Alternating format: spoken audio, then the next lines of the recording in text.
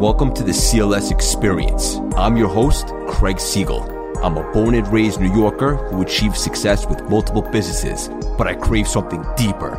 So I dedicated myself to personal growth and transformation by revamping my mindset. I went from being unable to run a mile to conquering 4 marathons the following year. Now, I want to help others manufacture big breakthroughs of their own. Because what people don't understand is if you're stuck, if you want to think outside the box, you got to get out of the box. What's the box? The house. What's the box? The car. What's the box? The phone, the computer. Get outdoors. And once you start moving, you get that dopamine, oxytocin, serotonin, the natural dose, which then opens up the right side of your brain. Because if you're in the left side, right, you're analytical. You can't be creative and analytical. You've got to be creative, then go back to analyze. Right? So the trick is if you start moving and get into flow, and it's been written about forever, anyone that's great gets into flow. You can't get into flow just sitting on the couch. Movement creates flow. On today's episode of the CLS Experience, we have a very special treat. He's a television personality, coach, author, interventionist, badass entrepreneur, and my personal favorite, a half marathon world record holder. My dear friend and just an overall juggernaut and a phenomenal human being consisting of 15 years strong of sobriety. He is Mike Diamond. How you doing, Mike? How you doing, Mike? I'm good. You did it. You know what I love about that? You could have introduced yourself like it was a wrestler and then just come out and go, whoa. How was that for an intro? It was awesome. Thank you. How are you, buddy? Pleasure. We're going to have a ton of fun today. And like I was saying before we hit record, I know that you've done these in the past. And what's different about this show and how I separate myself is we're going to get deep. We're going to have fun. We're going to make it different. And because of our relationship, which is relatively still new, but it's special, you have my word. We will manufacture magic here today like usual. I like that. Absolutely. We're going to get a little weird. We're going to jump all over the place. And of course, I want to start at the beginning and hear about the journey and so forth, Mike. But I'm going to come out straight and ask you a question today. Simply put, what is your superpower, Mike? Memory. I have a thing. I'm dyslexic and I didn't realize I had this. I was undiagnosed for years and I can't procedural learn. So what that means is you could sit down with a math problem and learn a formula. I can't learn like that. I'm all right brain and very, very limited left brain. So as a kid, I didn't realize I have incredible episodic memory. So if I meet you once, I take in all those modalities and sensories, and it literally is photographic. And I can go back and meet you again and go, oh, I met you on this corner in New York City at this time, blah, blah, blah, blah. I didn't know this because I went to acting school. So I could, but I didn't know I was undiagnosed dyslexic, but I could literally watch someone do something, or I could watch someone perform a song and go home and remember the whole thing, or watch a movie start to finish and literally remember the whole movie and the dialogue. That's impressive. And but it was only because of the dyslexia. So I read a book called The Dyslexic Advantage, and they said some people have this superpower, and it's an episodic memory where they can literally remember the time, the place, the codes to a point. I got interviewed by this girl the other day, and I said, oh, I met you at my bar called Snitch. She's like, oh, my God. Snitch. Yeah, I used to go in there. I said, yeah, I used to write for a magazine. She goes, I don't even remember you. I said, I used to own the bar. She goes, oh, my God, Mike Diamond. I actually remembered meeting her. And the crazy thing was, even when I used to use, I could still remember everything. That's impressive. So my memory is really like freaky. Yeah. And also just to touch upon what you just said, like when you used to use, you still remember everything because of course for me, preparation breeds confidence. So I do a lot of homework. And I was listening to an interview that you had recently and you said like you would still wake up on time, get to work on time, eat normal and all these things while you're using. And that's pretty impressive, Mike. It was ingrained from a young kid. So this is the problem in Australia and like England and that. Drinking and not drug use, but drinking. Let me just do this. Sorry. Drinking is just a common thing. People drink. So when you were young and you're playing a sport like rugby, you go to the bar really young. And there's no, no ID, just walk in, you start drinking like a man. That's dangerous. So it's work hard, play hard. Yeah. So then you get to a city like New York, and I was sober from exactly powered, and cocaine is a power thing. It's not like you're trying to dope out. You just want to be jacked up and be successful, and you're around these savages that are working just as hard as you. So it's like if you're gonna work hard, you better play hard. If you're gonna play hard, you better work hard. Yeah, especially in Manhattan when it's eat what you kill. If you take a day off, someone's gonna pass you by. It's so true. You eat what you kill. I love that. It's true. It's true, man. It's so true. Yeah. And then if what I love about Manhattan. Tell me, especially back in the day, you can't bullshit New York. No. You can drive around California and tell people you're a producer and live in the sun. Or you can go to Miami and tell people you're doing a bunch of stuff because it's not that expensive. If you're in Manhattan and you're in the belly of the beast, you're going to see that person on the street because no one really drives. And if you're full of crap, they'll call you out.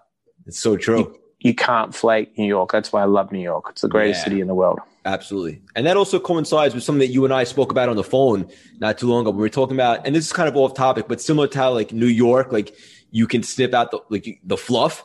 Also like this saturated space now, like online, like coaches, mentors and stuff like that. It's saturated, but then again, guys like you, like me, you can snip out who's being an imposter right away. Yeah, and I think, like, look, you're a marathon guy. You run, you coach, you do real things. Like, you can look, how's this? I look at it like this. Even if I just met you and you were telling me you were doing something, I'd be like, all right, I'm going to work with this guy, and I'll tell you why. I always say to this person, does the guy's T-shirt say UFC and his body says KFC? That's you see great. what I'm saying? Yes. But you know what I'm saying? If I look at you, I know you're doing something right. You look good. You're in shape. You run marathons. You show up. You're on point. Appreciate that. But it's true. So there's something you are doing that has to be right. You're not 630 pounds. No offense if you're overweight. Telling me you're going to put me on a diet. I'll be like, what are you talking about? Yes. So there's a congruency there by when I see you, you look in my eyes. That's a New York thing. I know you. I've met you in person, but I bet you got a gun handshake. Oh, forget about it. But there you go. Do you see what I'm saying? So straight away, I'm like, this is my tribe. If I'm going to battle, look, tomorrow if I got called on a speaking gig, I'd be like, oh, put Craig on the panel with me. It wouldn't be like, because I just know those people that have that. And that's just something that you push out. So, yeah, that's why we click straight away. Thank you so much, Mike. I'm going to go ahead and receive that. And I appreciate that. And same thing with you. Like, I'm very calculated and deliberate with everyone that I collaborate with since I started CLS. But something about you stuck out to me right away. And I have a very good sense of character. And we'll get into that a little bit later on in the show when it comes to like NLP and like tuning in and building a rapport. And I appreciate you so much, Mike. And I'm excited to dive in. Before we start at the beginning, I'm going to ask you one last weird question that I think is a great one. When did you really become Mike 2.0? 2017. After my stomach surgery. So not when you got sober. Sober, I was there, but I wasn't 2.0. Like I was always like, look, from a young kid, I was always on. Like I was a champion athlete as a kid. Like I played rugby, football, like I did it all. But when you talk about 2.0, that next level, it wasn't till I had to face a near-death experience, because I don't think you find yourself unless you truly face adversity. You can't win it all until you've lost it all. Yeah. Do you know what I mean? Absolutely. Like anyone that's given it, I'm like, great, they'll lose it because they didn't earn it. And you know that from running marathons, from what you've done on Wall Street. No one can give you that. They can give you a blueprint, but you have to surrender and be in love with the process. And in 2017, when I nearly died, when my appendix burst and I lost 8 inches off my intestines, that comeback, and then to break the world record running half marathons a year later after I'd never run a half marathon, that's when I was just like, I'm going to show people that anything is possible if you put your mind to it. Yeah. And Mike, so many things I want to touch on in regards to that. You're such a bad dude in the best way possible. And I know that you have ulcerative colitis, and that actually runs in my family. Believe it or not, I've never actually said this out loud publicly, but I'd love to have it first with you. I have Crohn's disease. And yeah. And Wow. my brother and my mom have it as well. And thank God mine's been in check for years. Not too many flare-ups, if you will. But I've been there when it does flare up, and it is not fun. And I know the story that you had with the appendix. At first, you thought it might just be related to that. And a guy like you can take pain. So when did you realize that, holy shit, this is not that, this is something a little bit more dangerous? Day 3. What happened was we went out for, I went and did some pull-ups. It was my birthday. My stomach was sore. My wife came home and said, oh, we're having a baby boy. I'm like, what? How cool. I knew she was pregnant. And we went out for dinner that night. And I was like, yeah, I'm in trouble, because you know what happened? You talked about flare-ups. I was sitting on the couch because I didn't want to wake her. And I went to the bathroom and I wasn't flaring. I pooed solid, and I was like, oh no, it's either my appendix or my gallbladder. And I said, she came down the stairs. It was 5 a.m. I said, get me to the ER. She raced me to the ER, and I said, give me a CT scan. They're like, why? I said, it's either my gallbladder or my appendix burst. Lady's like, that's impossible. You're too calm. I'm like, I'm in pain. They gave me the CT scan. The guy said, you've been in septic shock for 3 days. I was literally dying for 3 days. That's crazy. And also the fact that you're like so intelligent and self-aware to realize, like, I went to the bathroom. This is what the deal is. It has to be this or that. Like, it has to be, because it was beyond, with Crohn's and colitis, the flare is chronic. Yeah. But it's different. You're pooing. But when you look, you go, I should be pooing and flaring, and I'm not. I'm like, oh, that means something internally has exploded. Oh, yeah. No, that's not fun. No, it was agonizing. So then, correct me if I'm wrong, the doctor came. He did not have great bedside manners. 50-50. He said, I'm taking out your colon. I said, no, you're not. I said, the only way you take it out is if you can't save me. 3.5 hours to 4 hour surgery. I woke up with infections on my body, they took out 8 inches of my intestines. I was in the hospital for like 8 or 9 days. I lost 50 pounds. Emaciated. I left the hospital with 2 tubes in my stomach and like 2 hand grenades draining the pus and the infections. That's crazy. He tried to put me on all these drugs. I'm sober 15 years. I said no. I took the required opiates, which wasn't a lot, like a few narco. And he's like, you'll never recover. You have to take your colon. You'll be dead of cancer in six weeks. You've got no colon. It's rotted. And I immersed myself in, NLP. I immersed myself in Joe Dispenza. I love Joe Dispenza. Wow. So you started NLP after this incident? Yeah, I did it before, but I didn't do it the way I needed to do it on this. Like I was doing bits of NLP in the sense of I was always a guy of mindfulness, been doing mindfulness for years. And I studied NLP, but it wasn't like I was doing it for more mirror and matching and, work stuff. But I went into me and I was like, I have to really reprogram all my submodalities, my brain, my body, the mind-body connection. So I took what I'd studied, but I was like, I'm going to now put it with quantum physics and Joe Dispenza, and I want to marry the two. So every thought I looked at, every feeling I looked at, everything I ate, how I digested, how I chewed my food, how much time I spent doing things. I have to slow this down to heal, and I healed myself in 6 weeks. This is so fascinating. And for the audience that may not be familiar, although they probably are because I talk about this all the time, neuro-linguistic programming is, if you ask different people, they'll say it means different things, but essentially you can reprogram your map of the world and how your brain functions. You could change the patterns and the signals going to it. And Mike rebuilt himself utilizing this. And I think that's so fascinating, Mike. It's the greatest misunderstood tool because people feel it's a hack, but it's not. It's the greatest thing that you can do by understanding, like you said, your maps of reality and information in and information out. It's brilliant. Yeah. And I think you're brilliant, buddy. And in case the audience can't see, I have a smile on my face speaking to Mike here today from ear to ear, like a silly grin. I just love you, buddy. I love you, man. So I said we're gonna jump around. Let's now go back to the beginning. So you grew up in Australia, correct? That is correct. Okay, like humble beginnings. Yeah, Perth, Western Australia, which is the most isolated capital city in the world. Actually, Heath Ledger was born in Perth. He was actually born in a suburb, like a city.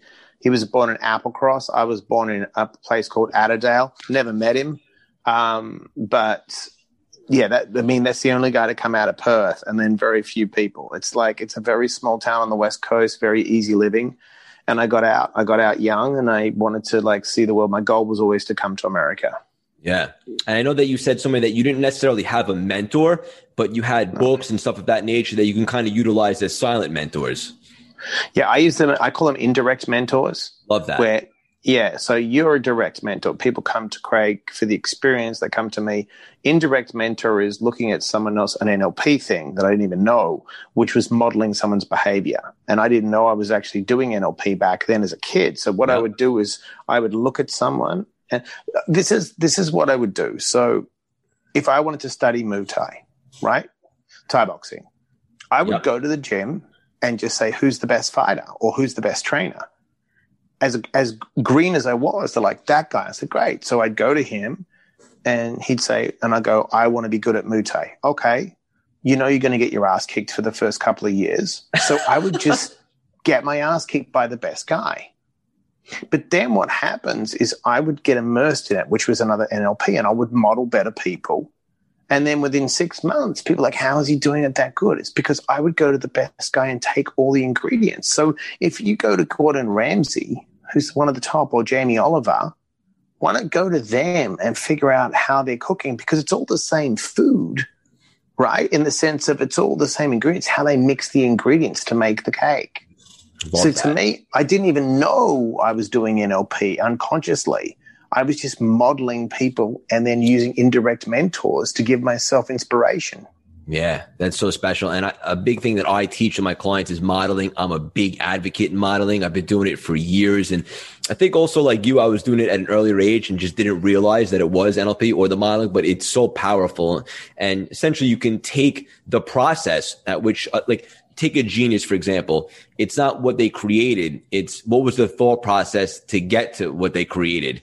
And that's what makes them a genius. And that's so special. Absolutely. Yeah, you nailed it. I read a book on an NLP book on modeling on Einstein, and they took his perspective, and it was all perspective. Yeah. It's the way he stepped back. Like I always say to people this, right? So if you're in a situation and you're stuck and you're lacking inspiration, I'm like, you're not lacking inspiration. You're not gathering enough information. They're like, what do you mean? I said, it's simple. Identify what you want and why you want it. You want to hit a target, right? You can't hit a target you don't see. Secondly, gather. So if I want to write a book about, say, childhood, then I'm going to gather all the information, or fitness, gather all the information. Third part, incubate. Sit on it. Incubate. Now, some people incubate differently. For me, it's running 10 miles. Now, the fourth part is inspiration. From the incubation, you're going to get inspired. Then what happens? You take action. So you never and I'll tell you a trick. So I wrote my new book off my phone and iPad. And I'll tell you how I did it. I can't get inspired sitting in front of a computer. So I read or watch podcasts. I then go for a 10-mile run. Halfway through the run, I get inspired. I grab my phone. I start writing in my notes. I download a Word document in my phone. I transfer the notes into a Word document. I send that to myself in an email on Word. I keep running. I get home. I open up my iPad. The Word document's there, right? After the email, I put it back into a Word document on my iPad, and I finish up my stuff. Send it off to my editor. I love this. Do you see what I'm saying? Yes. And I can relate. Time, money, resources. How are you spending your time? If I bring you value, you'll pay me for the service. That's money. Resources, be resourceful. Be resourceful. I love that. And it's so relatable to what you're saying, because I get some of my best ideas on my runs. And once I realized that I was going all in with CLS when the pandemic hit, and you and I will both agree, and we'll touch upon this in a bit, that it's the best thing that could have happened to both of us. But once I realized that, literally the next day on a run, I came up with Cultivate Lasting Symphony, a play on my initial CLS, pulled over, wrote it down, bought the domain on the spot, and then finished my run. So, I mean, you and I couldn't be more aligned. I love that. Because what people don't understand is if you're stuck, if you want to think outside the box, you got to get out of the box. What's the box? The house. What's the box? The car. What's the box? The phone, the computer. Get outdoors. And once you start moving, you get that dopamine, oxytocin, serotonin, the natural dose, which then opens up the right side of your brain. Because if you're in the left side, right, you're analytical. You can't be creative and analytical. You've got to be creative, then go back to analyze, right? So the trick is if you start moving and get into flow, and it's been written about forever, anyone that's great gets into flow. You can't get into flow just sitting on the couch. Movement creates flow. This is so powerful and so valuable to the audience. Anybody can apply these tangible techniques immediately. And so many people come to me in the beginning and they're like, how do I identify my passion, Craig? I don't know what my passion is. How do I identify it? Well, you just heard from Mike. You can utilize being in motion, get out of the house, not only think outside the box, but physically get out there and move around. And that initiates some dopamine, which basically like the good drug that we want to be addicted to. And that'll facilitate something like genius. Yeah. And here's a brilliant thing that you just said. So what I tell people is get away from passion and go for purpose. Okay. Love that. Purpose is the glue that sticks everything together, right? Because purpose is about you. How can I serve you? Not me. Passion is about feeling. But if you follow the process of gathering with a purpose, right, then you'll incubate, you'll be inspired. The inspiration gives you the passion to keep continuing. But if you go out and you play basketball because you're passionate about it, and all it is about the game, and you stop playing the game, what happens? You have a thing called destination disease. You know what destination disease is called? It's you arrive at the destination and you feel dissatisfied because you don't have purpose. I love that. So there's two ways to get destinations disease. You reach a goal. You think, you predict you're going to feel a certain way when you reach it, but you never feel the way because you don't know the feeling till you get there. So what happens? You're dissatisfied. Oh, that sucked. Or I made $1 million and I don't feel right? Or I got the girl that I thought was going to make me feel better, right? Because if it's from the external, it doesn't help the internal. It has to come from in. Destination disease is another way like this. You get a PhD, you graduate college, and you stop learning. You think you arrive. You get pulled into the NFL. Great. That doesn't mean shit. Are you going to be Tom Brady? He's never had destination disease. He came off the bench and won 7 Super Bowls. That's not destination disease. The destination disease is the guy that's a first round pick and doesn't do shit. That's right. Because he thinks he's arrived. You never arrive. It's work that has no end. I love that. That's fantastic. You know what I mean? It's just continuous. You just keep working and keep improving and like you go, oh my God, pandemic. You start a run, CLS, bang, podcast, Melsa, Mike, these guys. That's because you don't have destination disease, because you're always moving. You're always trying to find the next thing. And it's not a bad thing to always have forward motivation. And let me just be clear. The reason why this is really resonating with me right now, specifically because for the first time in my life, I feel exactly like you just described. However, in the past, some of the things that you described before, like when you hit a certain amount of money or you have a certain girl or, even the first marathon I ran, I always expected it to feel a little bit differently. But now for the first time, it's 100 miles an hour, we keep going. I'm so excited. There's no limits.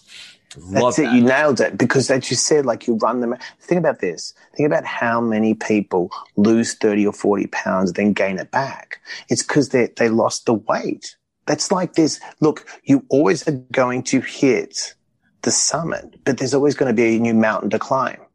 So if you climb Mount Everest, you wouldn't stop there. You go, what's the other biggest mountain?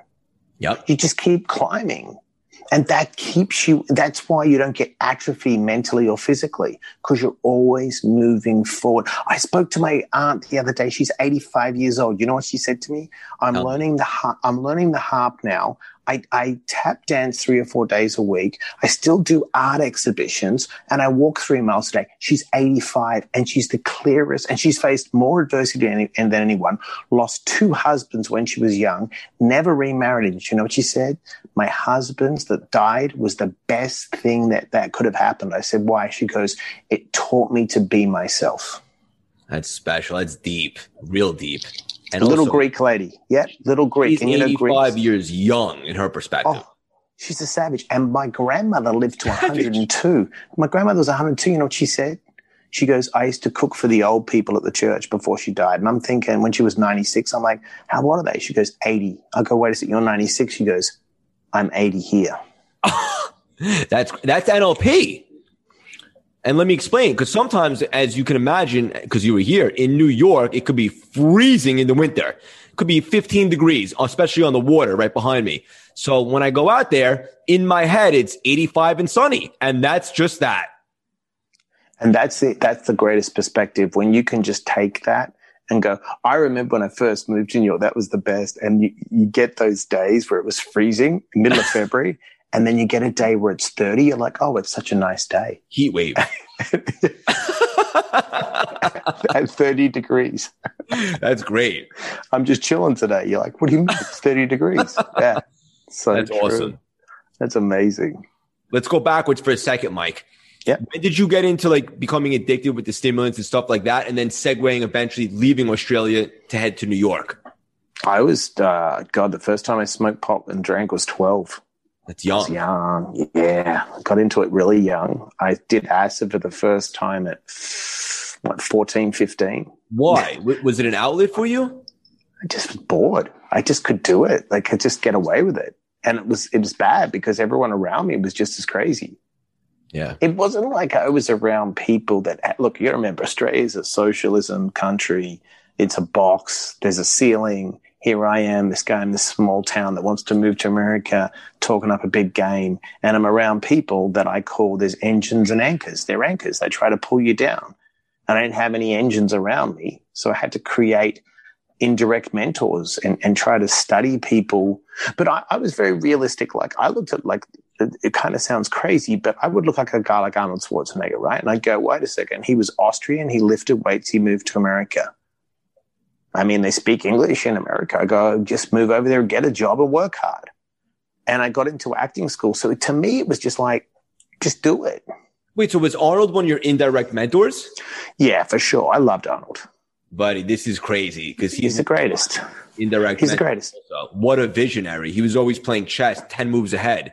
The bodybuilding to get into Hollywood, to then get into real estate, to then get into politics. He was always planning ahead. I can't believe you just said that. That's great. Yeah, he is the greatest. With he doesn't even. I don't think he even understands the law of attraction. But you know, when he said he'd marry a Kennedy, run for governor, like you know, when you look, I don't think there's many people that have manifested such a just incredible. I mean, let's be honest. He could barely speak. He said he went to dialect training. I don't know who his coach was. We love him. He's like, oh, California's burning. Do you know what I'm saying? You know who's another legend who I love? Stallone. I tell you what. I love Stallone. I'll tell you what. Why? He went to, he was an extra in The Godfather, an extra. And the guy said, you're not Italian enough. He's like, I'm Italian. So he went home and started writing Rocky after he watched the Muhammad Ali Chuck Wepner fight. Wrote the movie, tried to sell it. They wanted it. They didn't want him to play. Sold his dog, living in a shitty apartment. You know, finally sold it, played the lead, took the back end deal, bought his dog back for like $1,500. And he's never stayed inside the box. He's always been, I'm just going to write, I'm just going to try, and I'm just going to show up. Now, let's be honest. He's not going to actually, Copland was a great movie. He does a lot of the same stuff, but Copland, he gained the weight out of his, comfort zone. I remember. And he's not De Niro, but let me tell you something. As an entrepreneur and as a businessman, he's a legend. He's a legend. Both of those guys are in my book. Legends. And also, just to be clear, like for the audience listening, when you model people, you don't have to love every single trait about them. You just have to find things that you do like and then grab those attributes and model them because they obviously work. So love that you touch on Well, you know, and I think you say it the best when, if you look at like a boxer will get a coach that fits his style, and then he'll watch tape on other boxers that are better than him. And he'll figure out how they're moving, how they're doing it, and he'll totally sit there in the gym and put the repetitions in. And that's another thing that I like to tell people. Talent is a lie. You have an inclination. You might be inclined to do something, but if you don't put in your 10,000 hours of mastery, it don't mean shit. So much wasted talent out there. Yeah, because people think they arrive. You never arrive. Look, here's the thing. Mastery is boring, and I'll tell you why. Once you are unconsciously doing it after a while, the difference between Floyd Mayweather and, say, Mike Tyson's career, where Mike put in the early work and then got complacent, Floyd Mayweather will still go to the gym and throw jabs. Oh, yeah. He doesn't say, yeah, but I've thrown so many jabs. I've been doing this since I was 8. No. He's always sharpening his sword. Always. Never cry with the plane. Exactly. That's mastery. Yeah. And another guy that, say what you want about the man, that's fine. But in terms of him beating on his craft, like you just mentioned, second to none. Very strategic and never complains, always in the gym. Greatest defense ever. You can't hit the guy. Correct. Yep. Can't hit him. And here's the thing. What people don't understand, and whoever's listening, doesn't matter where you start from. If you're willing to pay the price, look, success is really easy. Successful people do the work no matter how they feel. Unsuccessful people only work when they feel good and feel right. What happens if you never feel good, and what happens if you never feel right? That means you never work. Yeah. So you've got to go inside yourself and just get up and have purpose and forward motivation and do the work every day, no matter how you feel. Yeah. And also a guy like you, like you've done the inner work, you know how to elevate your state on maybe days when you're not at an optimal 10. Absolutely. But that's a lane and P. Yeah. I know. Look, I love visual and I love audio. Okay. I'm not a kinesthetic guy first, right? I'm visual and audio. So what do? I watch something inspiring and I listen to something inspiring. I'm done. I'm ready to go. It takes me 2 seconds. And if I anchor correctly, I anchor myself correctly, boom. Yeah. I only need about 3 minutes to anchor myself to elevate my mood and go. Likewise. This is great, Mike. But you get it. So much fun. Yeah. Yeah.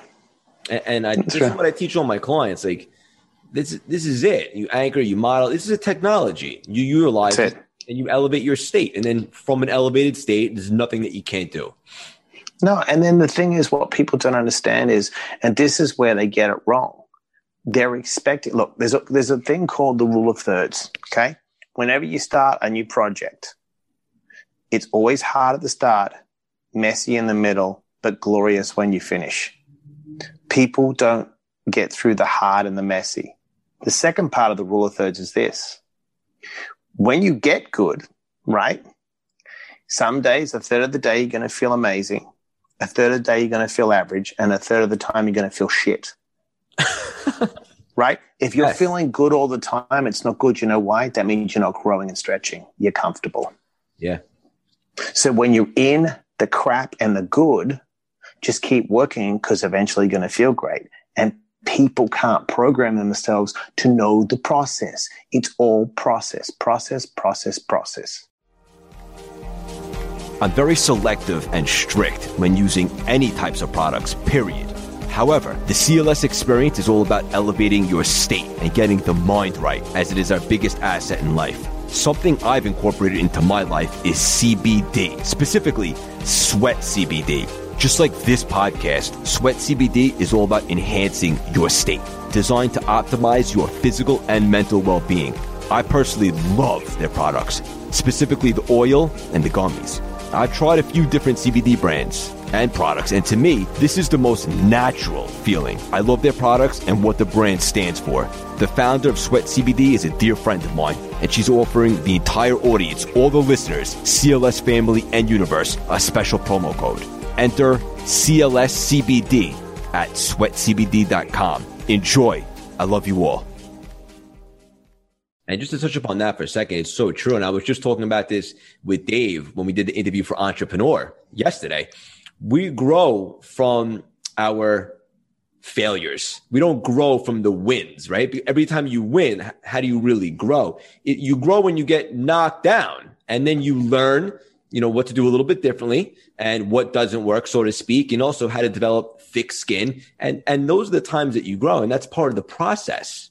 Love it. It's what's great. Like, it's when someone asked me before the Conor Dustin Poirier fight who would win, and I said I think Dustin will win this time. They said why, and I said, well, I think the 6 years he's improved. I think Conor is a more talented fighter, and I think Conor sometimes underprepares because he's very, very gifted, and he's got the anaerobic power and he's quick, short bursts. So if he clips you with the left, but I said I think Dustin is such a road dog that I think he'll either leg kick him or do something different. What did he do? He beat him. Now, what I love about Conor is he has the balls to watch the tape again and adjust. So the third one's going to be great because Dustin knows now he caught him and he's going to have to change his strategy. And that's a great battle because they're both trying to grow and adjust. That's an amazing fight. And you know what's so fascinating, Mike? I was the only one that I know as well that predicted that Conor would lose, but I had a different strategy than you. I was using my NLP practices and I saw his interviews leading up to the fight the week of, and I could just tell he wasn't hungry. He wasn't motivated. Like, his body language to me, I was like, I don't know this guy. That's not the Conor that I know. Like, he didn't look like he cared, and like he already beat the guy. He wasn't fighting for a title. In his head, maybe he thought like this wasn't so challenging. Whatever the case may be, to me, just reading and tuning into his body language, I saw a different guy. And that's why I predicted he would lose. Not necessarily, it didn't even matter who he was fighting. In my head, I was just like, this guy doesn't even really want to be here. You have to be driven to accomplish something great. It's so interesting that we both thought that he would lose. Yeah, and I think when you look at people that there can't be any complacency. Right. Like someone said to me the other day, and this is between us, so like, Dave's writing the foreword to my new book. I got lines up with some huge agents, like CAA, a bunch of agents, and someone said, hey, how does it feel? And I said, what do you mean? It's a process. I got to write 10 books in 10 years. They're like, what do you mean? I go, well, if I want to have a career as an author, that's how it works. Like, I've written, this is my second book. They're like, I go, that's how you've got to think. I can't think I've arrived. That's like, as I said, making it to the NFL. I'm going on the bench of published authors up against other bestsellers. Now, will it be a bestseller? Yeah, but that doesn't mean crap if you only write one. You've got to write 10. Yep. It's like, people write one album and have a career, build a legacy, go out and make 10 albums. Do you see what I'm saying? What do you want to leave behind? Build a legacy. And that's how you got to think. But it's true. You know what I'm saying? Like, I'm thinking, look, this is the best feeling ever. I finished the book, sent it to Dave. Dave said to me, I'll write the foreword. He goes, it's definitely a bestseller, but you should send it to this guy, Cliff. And there's no shortcuts. I had a hookup at CAA. They're the biggest there is. And I got this editor who's edited 600 books. I'd written 63,000 words in 6 weeks. We had to rewrite the whole book. Check this out.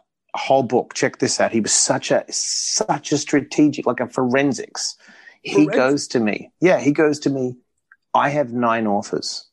You're the worst. They're bestsellers. Okay. He goes, it's first in the inbox. I said, no problem.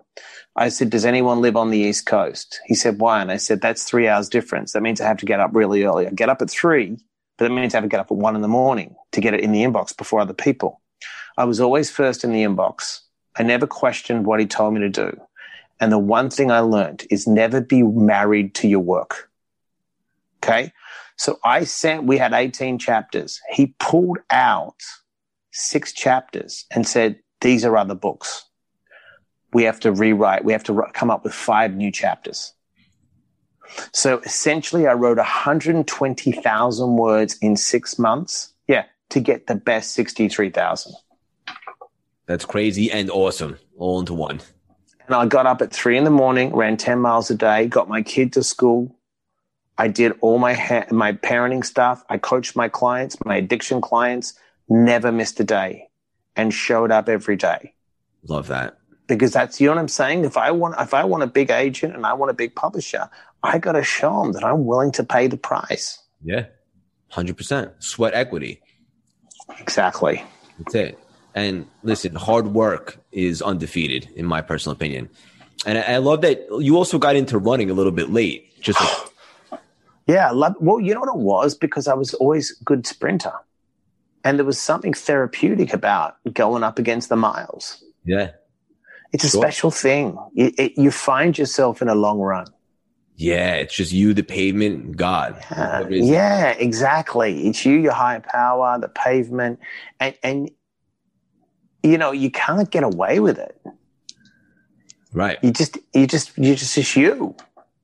Running's hard, dude. Running and swimming are hard because it's not like on the bike you can coast. I guess you could lay on your back when you're swimming and float a little bit, but start running those hills. Oh, forget about it. And I also just got into running, Mike, and like you, I think we both have a little bit of addictive personalities. So once I realized that running a mile for me was challenging because I'd always lifted weights and stuff like that. I then went through my process and I realized it's really all a mindset and, how I articulate, is it really tough or is my brain think it is? And then I ran 4 marathons that year. And it's just so interesting. Everything that you just said, like there's something so beautiful about running besides just running. And it's hard to explain. It's really the process. It's just when you get out on the road, you can't force it. You got to be in flow. You got to let go. You got to trust your body, your breathing.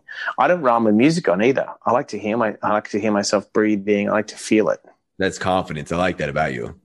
You know what I mean? I don't even work out with music. I don't like it. I like to stay in the pocket. I like to just feel my body. Yeah. Have you ran a full marathon or just the halves? Yeah, I ran fulls as well. Crazy. In the training. Yeah, that's a whole different level. The longest I've run is 30 miles in one hit. It's a lot, Mike. Yeah, I challenged myself. I just went to the track one day and I said, I wonder if I can run 30 miles. And that's how it all started. I just started running. It's crazy. I like to put myself in a position where I can't figure it out, and then I figure it out. And for the audience listening, I challenge you for this. Assuming that you're physically able to run, I challenge you to go out there. And when the voice in your head comes that says that you're tired, stiff arm that voice, let it speak. And then when it's done, tell it to beat it and then keep going. And I guarantee you'll surprise yourself on what you're capable of. Yeah, what is it Dave Goggins says? When you think you're tired, you got 40% left. That's it.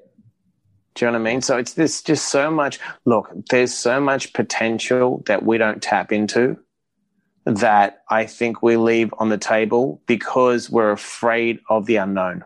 Yeah. So true. You know what I mean? And we just skim instead of going deeper. Yeah. There's so many nuggets in here. This is crazy. Mike, let me ask you, when you were in New York, you were in the club business, correct? Yeah, that's it. And so that's where you ended up rendezvousing with my brother, Mark, which is the most ironic and coolest thing ever. So when did you decide? And I can imagine being in that world, it's easy to be involved with, drugs, alcohol. Sex, yeah. Because it's part of the lifestyle. So my question for you is, what made you want to get sober and make that decision that, I want to kind of put that behind me? It was a spiritual thing. Success-wise, I owned a bar with the guys with Scott Weiland, who's now passed, from Stone Temple Pilots and Velvet Revolver and Duff. And I was shooting a VH1 show. I was involved in the Miami Ink show. I helped Army get on the show. I was getting tattooed on it. So like on a superficial, like on the outside, it looked really good. But I was just miserable. And Scott was, I was doing way too many drugs and drinking way too much and getting way too many fights. And Scott's wife was leaving. I've actually still become friends with Scott's ex-wife. And he had 2 kids. And I just looked at him and went, you know what? I don't want to do this anymore. I just want to get sober and see what it feels like. And I didn't pressure myself to stay sober forever. I just wonder what it's like to just get sober, because I'd been sober on and off for years. I got sober the first time at 19, back and forth. And then I just was like, I feel so much better. I still have the same routine, which is get up early, do all the work, but I feel clear and clean. I'm not going back. Was it safe to say, Mike, at that time you were spiritually bankrupt? Oh, 100%. There was nothing. Yeah, nothing in the spirit was completely shot. I mean, the amount of sex, drugs I was taking, what I was getting involved in, seriously, like when people talk about, it's like boogie nights. It was just like insane. I had a friend of mine stay with me, and it was a Monday night, and there was bands in town, and we had all the rock stars play at the place, and we partied so hard on a Monday. And he looked at me, he goes, dude, if it's Monday, I don't want to see Saturday. I said, every night is Saturday night. We just partied every night. It was that what you did, and it was so messed up because the next day you just did it again like it was normal. And that's crazy. Yeah, for the audience, the Manhattan club scene is no joke. And back then, where there was no social media, it wasn't gentrified like it is now. Like, it was crazy. Yeah. People were out of their minds. Late 90s in New York, in Manhattan, partying to 2005 and 6. Before there was Facebook, there was MySpace and that. But, dude, people were goddamn crazy. They didn't care. I believe it. It was dangerous, bad for your soul. So, 15 years later, I became an interventionist, 10 years ago? Started work just doing interventions, sober coaching. And I did this. I modeled the best guy. There was a guy called Warren Boyd, and he was the most hardcore guy there was, and he would go anywhere at any time. So I called a guy that got me sober who was a famous sober coach, and I said, I want to be the next Warren Boyd. And he said, okay. And I just went out and would pull people out of crack houses, live with celebrities, travel with people, and went hardcore. What do you mean that guy got you sober, Mike? What does that mean? He took me to my first meeting, sat me down. He explained, when I say meeting, AA meeting, he explained the principles of AA because I went through the AA system. I didn't go to a rehab. And I then just went, okay, so I've got to just follow your lead. And then I used him as a sponsor. So I would check in with him whenever I felt off the rails. And I've still got the same sponsor after 15 years. He's 30 years sober. So essentially having a sponsor is like having accountability. Yeah, accountability and a mentor. And you want someone that has a lot of time, and you want someone that walks the talk. You don't want someone that just gives you tasks. You want someone that you can – I look at it like this. A boss is a travel agent. They'll tell you where to go. A leader is a tour guide. They'll take you there. Love that. They'll take you on the journey, right? So you want someone that can take you on the journey. So you look at someone, you look at their daily rituals, you look at how they live, how they walk the talk, and you go like, I want what that guy has. And then what you do is you shut your mouth and pay the price. Yeah. Because if the guy's got 15 years and you've got 15 days, you don't know shit. That's it. And I can pretty much guarantee that you're the best in the world at this. For the audience listening, can they work with you in regards to this? How does that work? Yeah, they just have to email me. Find me if they go onto my social media. I check my DMs all day, and it's the Mike_Diamond. And if they DM me, I'll always respond to people. But then if they want to work with me, I drop the hammer. I'm like, this is what, if you want what I have. Here's the thing: I get up at 4 a.m. every day, sometimes 3:30. I meditate, I stretch, I read, I do inventory, I lift weights, I do cardio. And someone asked me, said to my wife the other day, does Mike have a crazy job? Does he drive somewhere? Why does he get up so early? She goes, he does him because that's his daily rituals. She doesn't get up that early. She gets up at like 7. But that's what I need to do to get an edge. Understood. I love that word, I mean? An edge, by the way. I always want an edge. I always want an edge, and I always want to be ready to go. Preparation meets opportunity is luck. And the similarities that we have is just, it's nuts to me in the best way possible, because I wake up super early, and people have asked me before, like, why do you wake up that early? And I always respond with, so I can cultivate that edge. And someone might, and I've been asked, like, what do you mean? Like, what's an edge? To me, and I'd love to hear your answer, it's a psychological advantage. That's 100% it. It is. It just gives me that thing knowing that person's sleeping while I'm up grinding. Oof. Love that. Right? That means I'm already got a head start on you. Yeah. And I'm warmed up and ready to go while you're getting up. You can't catch me at that point. Yeah. When did you leave New York, Mike? 2009. I was in New York from 98 to 2009. Then I moved to LA and Vegas. Gotcha. Another thing that you said that really stuck with me is everyone focuses on post-traumatic stress. What about post-traumatic growth? Yeah, so I think under the appropriate stress, you grow. So if you want your biceps to grow, you got to stress them. If you want to build your cardio, you got to run and you got to stress your body. So what happens is when people face some kind of trauma, they face on why it's happening instead of saying, how can I grow? Because we're all going to face adversity and trauma. So you step back from the adversity and the trauma and you go, there's a lesson in this. And it's really positive psychology. There is a lesson to learn in anything that goes wrong.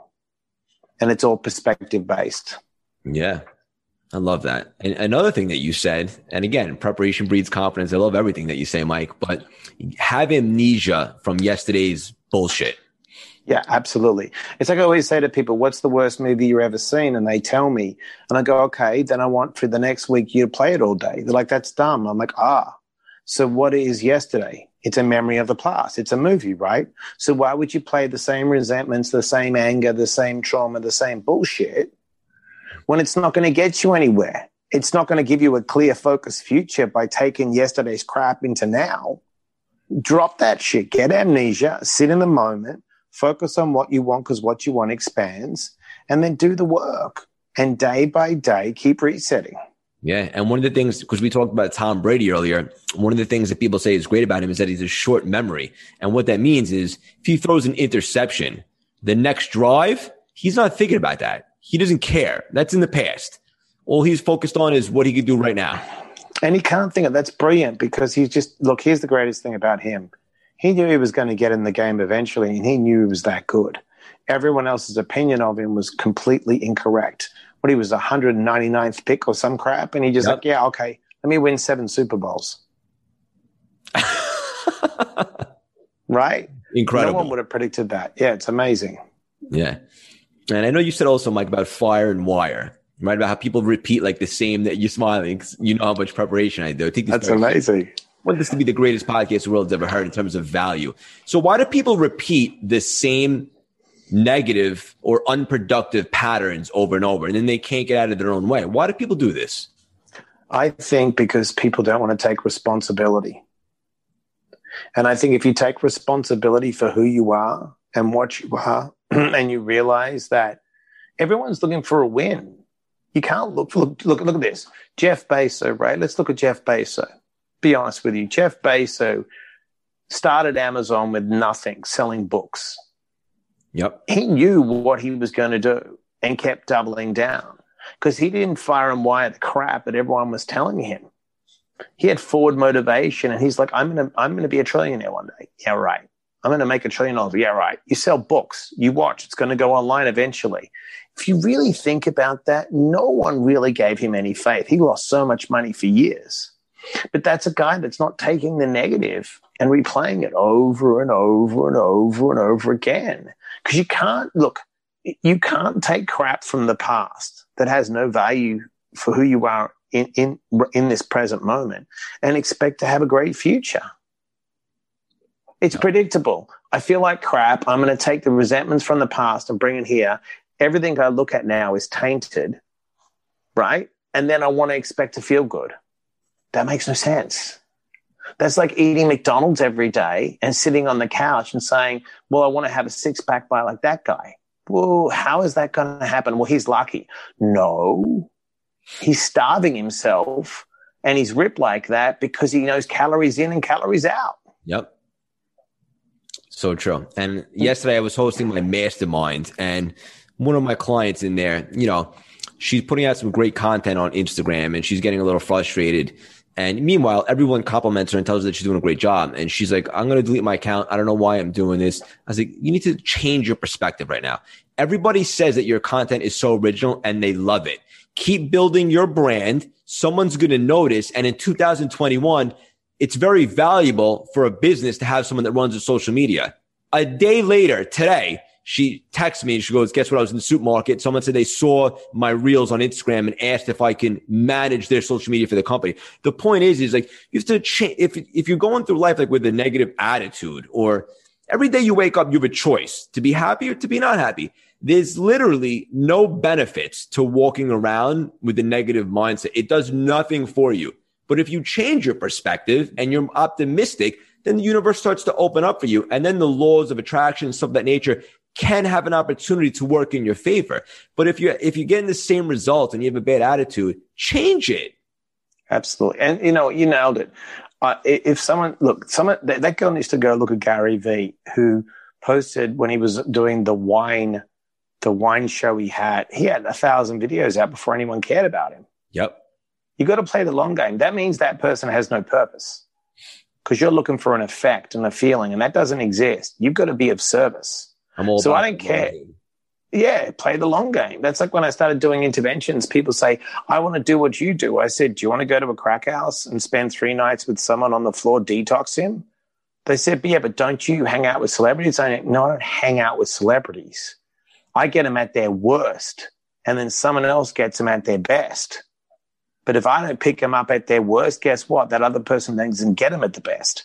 I don't post on social media the clients I have. It's an anonymous thing.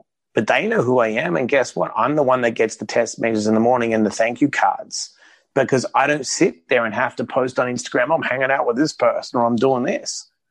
Do you know what I mean? So do the work in the dark and you won't get exposed in the bright lights. Ooh, love that. That's great, Mike. In regards to the pandemic, a lot of people lick their wounds and watch a lot of Netflix and, a lot of day drinking and so forth. You and I, however, made some serious moves. What was your thought process in the beginning, especially when you had a ton of speaking engagements that got canceled?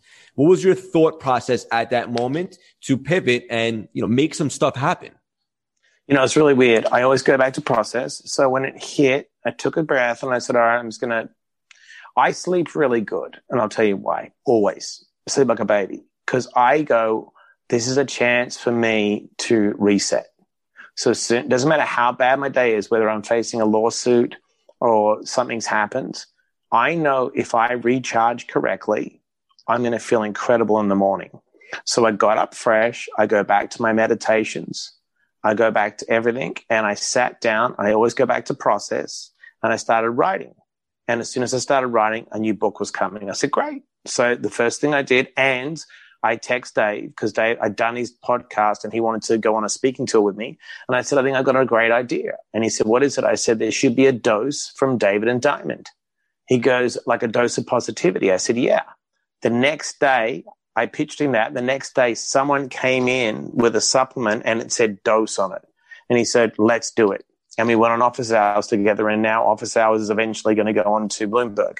And that's how I did it. And I just kept cultivating that stuff, going out, being positive, doing, and I did so many Zoom talks, wrote the new book, and I just didn't stop. I was doing my coaching, my interventions on Zoom sometimes. I had to readjust my structure. I lost a lot of money because of the speak. I had 200 speaking gigs booked. Yeah. But I didn't worry about it. I just kept moving forward. And you improvised. I love that. I wanted to ask you, how did you meet Dave? Through the podcast. My publicist at the time, I don't have her now, but we're still friends. She sent something to Dave, and Dave was like, yeah, because my new book was doing really well, my first book. Yeah. And he's like, I'd have to have him on the show, bring him on the show. So as soon as we met, we connected like really good. And we had a lot of mutual friends. So like so many mutual friends from years ago. So it was just like a walk. Now we're just really close friends. And also for the audience listening, should you check out Office Hours? The answer is absolutely. And I was just on it about a week or two ago and I posted it and it had so much. I'm actually going to get up in a sec because we're jumping on Office Hours soon. That's awesome. Okay. We'll wrap it up with a couple last questions and I'll let you go, Mike. But yeah, Office Hours is great. Your audience should definitely check it out. Couple last questions, Mikey. Who are some of your mentors? Who are some people that you sharpen the axe to? Who are people that get you inspired? That's a really good question. I'm an old school guy. I look at Marcus Aurelius. He is one of the greats to me. Stoicism to me. Yeah, and Stoicism to me is a very special thing. An indirect mentor that I love is Viktor Frankl, who wrote Man's Search for Meaning. How the guy founded positive psychology and logotherapy in Auschwitz. It checks me every day because if I'm having a rough day in Southern California, I'm like, what would Viktor Frankl say to me? He'd probably slap me up the side of the head. and say, get it together, dude. I went through 3 concentration camps and you're chilling in Southern California. And then direct, it's really interesting. I have my sober mentor, which his name's Danny. He's like a direct mentor. And the rest of it is just indirect books and everything. You know what I mean? I love TR, love Tony Robbins. I love Jim Rohn. I love Joe Dispenza. I love Ryan Holiday, Tim Ferriss. Like I read everything. I read a book a week.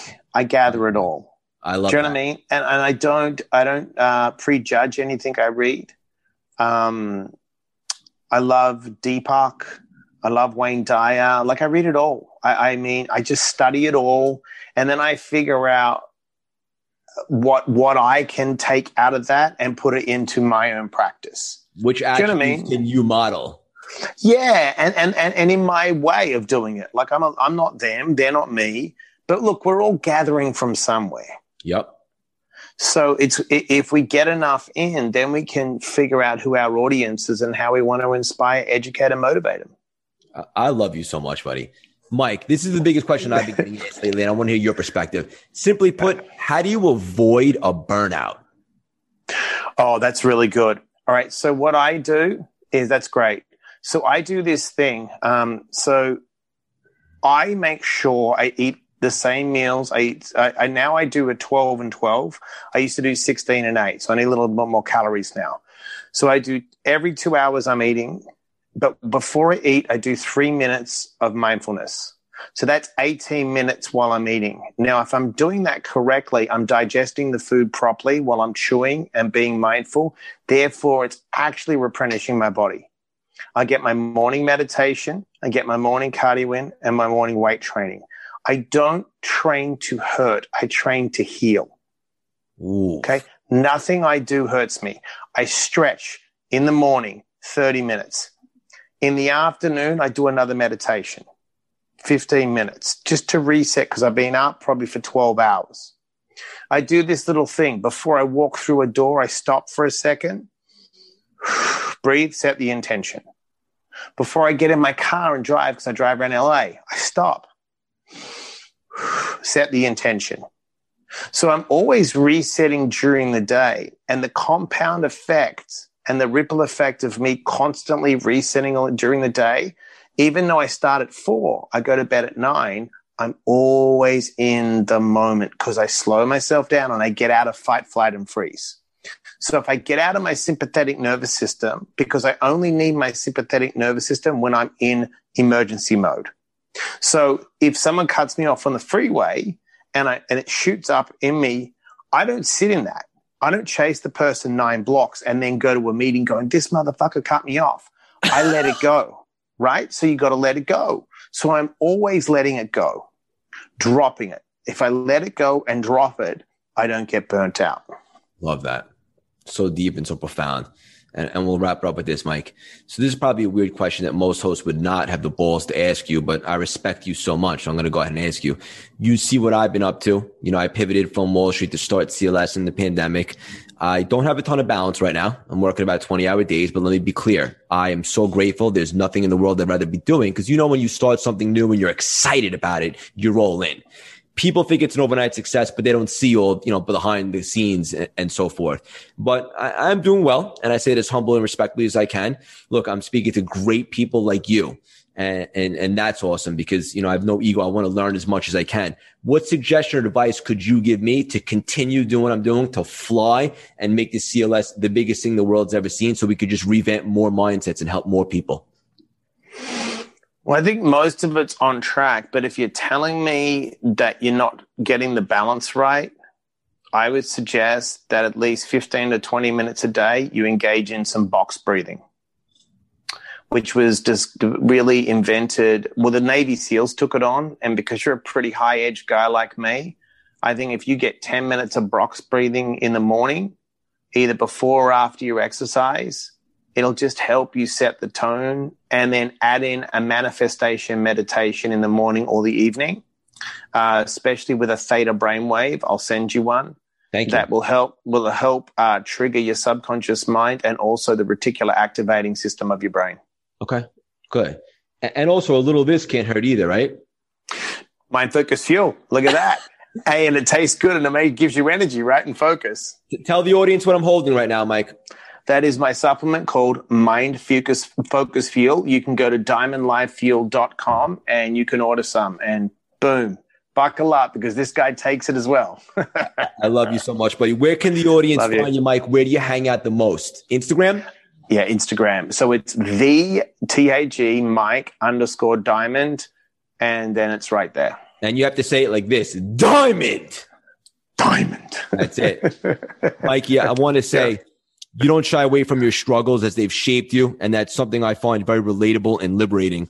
I want you to know that you are the definition of perseverance, grit, heart, from your addiction turned sobriety and studying the mind to develop what I think is one of the most brilliant and bulletproof mindsets on the planet.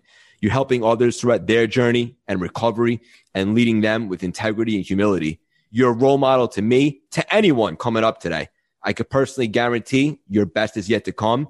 You're someone I admire and I appreciate and respect very much. And I can absolutely promise you this. This is just the beginning of our special relationship. And I can't wait to continue and to watch you fly. Yeah, I love you, man. That was amazing. You're amazing. Thank you so much, Mike. Yeah, I love you too, buddy. Have a great rest of the day and we'll chat soon. Love you, brother. Thank you for having me on. My pleasure.